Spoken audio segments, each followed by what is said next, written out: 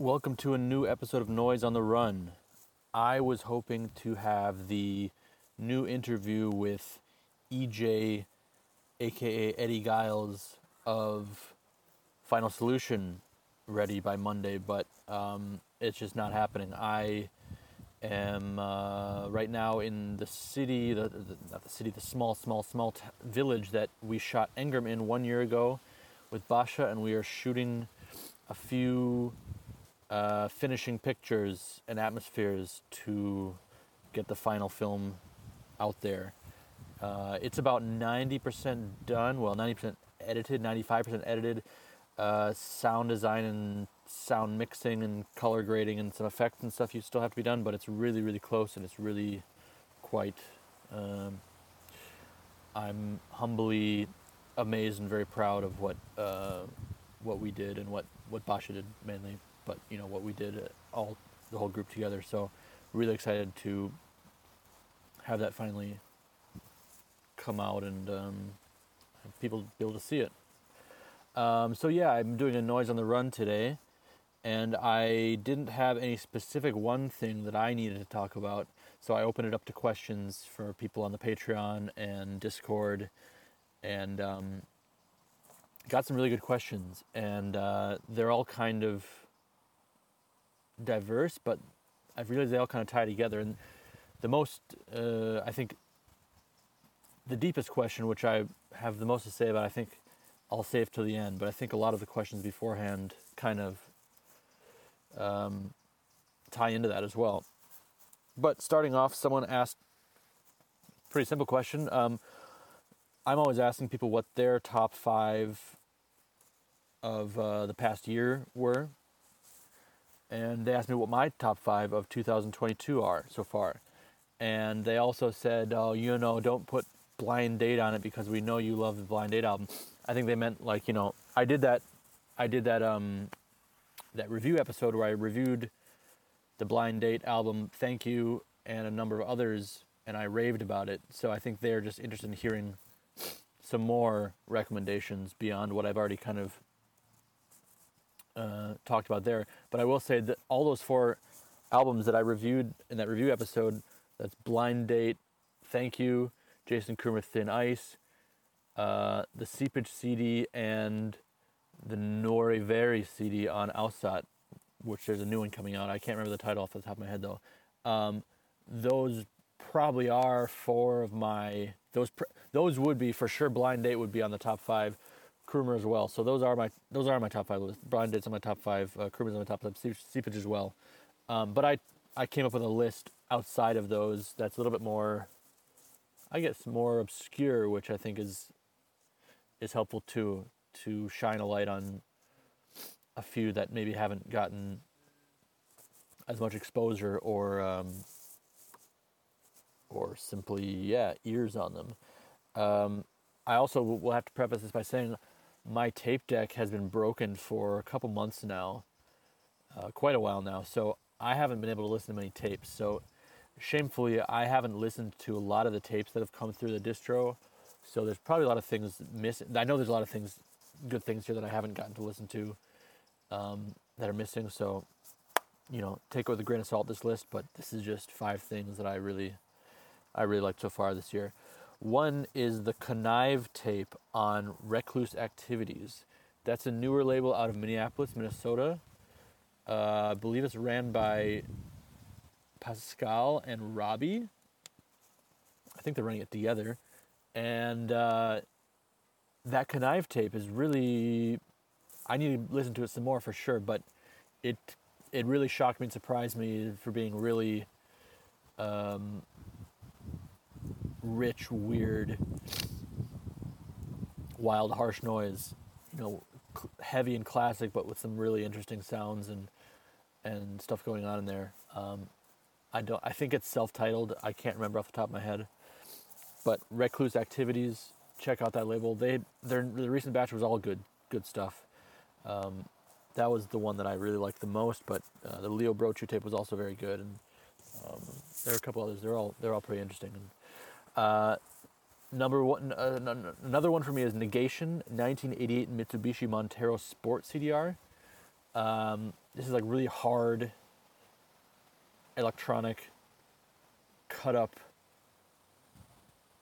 harsh noise packaged in like a DVD size booklet that replicates uh, the owner's manual of a Mitsubishi Montero, and like very little info about the artist. It's a really I actually asked him the what the album is all about, what's the concept of it, because it's like a very precise, exact replica of this car manual, and also very kind of motor sounding sounds in the cuts. Like I said, it's like hard electronic. It's a lot of like jacking kind of sounds.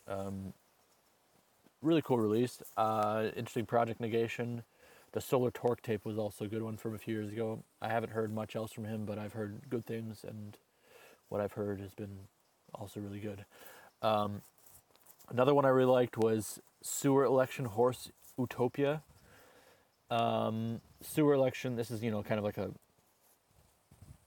easy answer, I guess, because Sewer Election is a very well-known, very great artist that gets plenty of, I think, accolades, gets their fair share, deserved. And Horse, it does a lot of releases. In the past few years, I've been doing a lot of releases each year, and high quality and very diverse, so you never really know what exactly you're going to get. It's almost always, it's always worth something. It's maybe not always my favorite, but it's always pretty solid and pretty interesting, and sincere, and that's a real artist in my opinion, who's putting something forward that's about what they want to create and what they want to communicate, and then aren't bound to sticking to a certain genre or a certain style or a certain expectation. You might get some really surprising, unusual things with Sewer Election releases, and that's awesome. But this one is really just like straight, basic, harsh noise, kind of in the vein of the double CD double CD and 6-tape box set Blizzard Amplification that came out on White Centipede Noise 2 years ago in 2020. I think I even read that it was kind of like a continuation of this. So what's interesting about actually that Blizzard Amplification release and this one is that a lot of the Sewer Election stuff, particularly the harsh noise, but just in general, has this really fucked up lo-fi sound to it, and that's like totally almost muffled and bleeding together, and it's a really refined and difficult sound in my opinion. I remember the first few times hearing Sewer Election thinking like, oh, why isn't this like super heavy and harsh and crispy like all the other stuff I love to hear? It's much more in that weird broken pocket like I have kind of addressed before.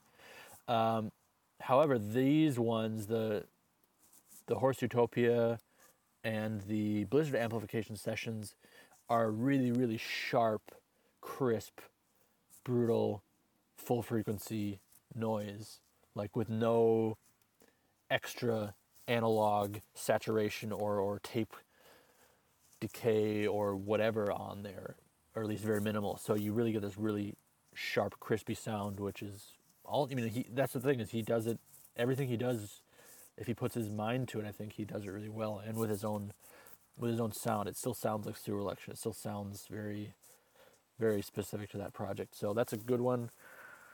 Another one that I really, really liked is a project called, I believe it's pronounced Size Affects, and it's spelled really strange. It's always kind of hard for me to find it even on Discogs or wherever, but I think it's CYESS AFXZS.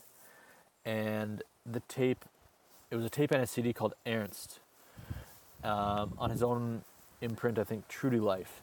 And this is one he sent me cold. I got this cold in the mail, or I think he was a guy who's ordered from me before, and we kind of chatted back and forth, and he said he wanted to send me something. He described it as Harsh Noise Wall, and I got sent the copy, and I kind of had some negative expectations from it, just from the Harsh Noise Wall description. But the tape is really not that at all. It's not at all static. It's really just massive, massive, heavy, churning, crunching, harsh electronic noise. Very electronic. I like that a lot. It's like full stereo field, buzzing, ripping, heavy stuff the entire time. It reminds me a bit of the Condom release, Subjugation, I think it's called, which is like the most harsh noise Condom release that I know of, at least. Just buzzing, dense, active. But I understand why he called it harsh noise wall, because it is like a constant block of harsh noise. It's not, but it's not at all adhering to that static, unchanging thing. So that's really good. They might be sold out by now. I've stocked it a few times. I think he has a Bandcamp where you can at least hear the digital files, if not buy them. He might be able to make more for you. I don't know. And based off that one, I'm doing a tape really soon also on White Centipede Noise, a C60 from Size Affects called Richter, which is also really, really good. So, that's a unknown project. Well, I mean, not unknown. Actually, at this point, he's done a few releases on various labels, and people are the word's getting out there. But definitely deserved. Definitely a cool project. And then the last one, number 5, is Climax Denial Indolence CD, which came out on Abhorrent After Death. I was able to get a couple copies after doing the interview with Alex. He mentioned it. I wasn't aware of it. I would like to point out that it's kind of frustrating when releases sell out on pre-order before they're available in the physical world, and then by the time they're in the physical world available, they're not available. They're by the time they're shipping, they're already sold out. I think there should be a more direct connection between something being released and being directly available. Because when Alex told me about it, I contacted the label and it was already sold out, even though it hadn't shipped yet. And that's a side note, but that's everyone's personal decision how they do that. But I think it's limited to 100. It's a harsh noise album from Climax Denial, and a very, very good one. I think he described it as just wanting to do a harsh noise album, like simple, pure harsh noise, and that's what it is. And it reminds me a lot of the installation of Blood and Steel release from Grunt. And I think it's kind of the same. I don't think there was any conscious connection, but it's kind of the same approach of like power electronics guy gets the urge or the invitation to do pure harsh noise, and it has that really, like that Grunt release, which is on Harsh Head Rituals, this really physical, hand played, hand smashed, like junk metal, but not like kind of standing back and processing it through a ton of effects and it might be just a shaker box. It's like ramming. It's like really bashing, flowing physical noise with a lot of variation, a lot of action, and then even some howl vocals in there, just like on the Grunt tape. There's after the second or third track, you start hearing some with some delay, which is kind of a classic part in my mind, and that's a great Grunt tape. I mean, that's totally outside of his canon, but it's fucking awesome. And and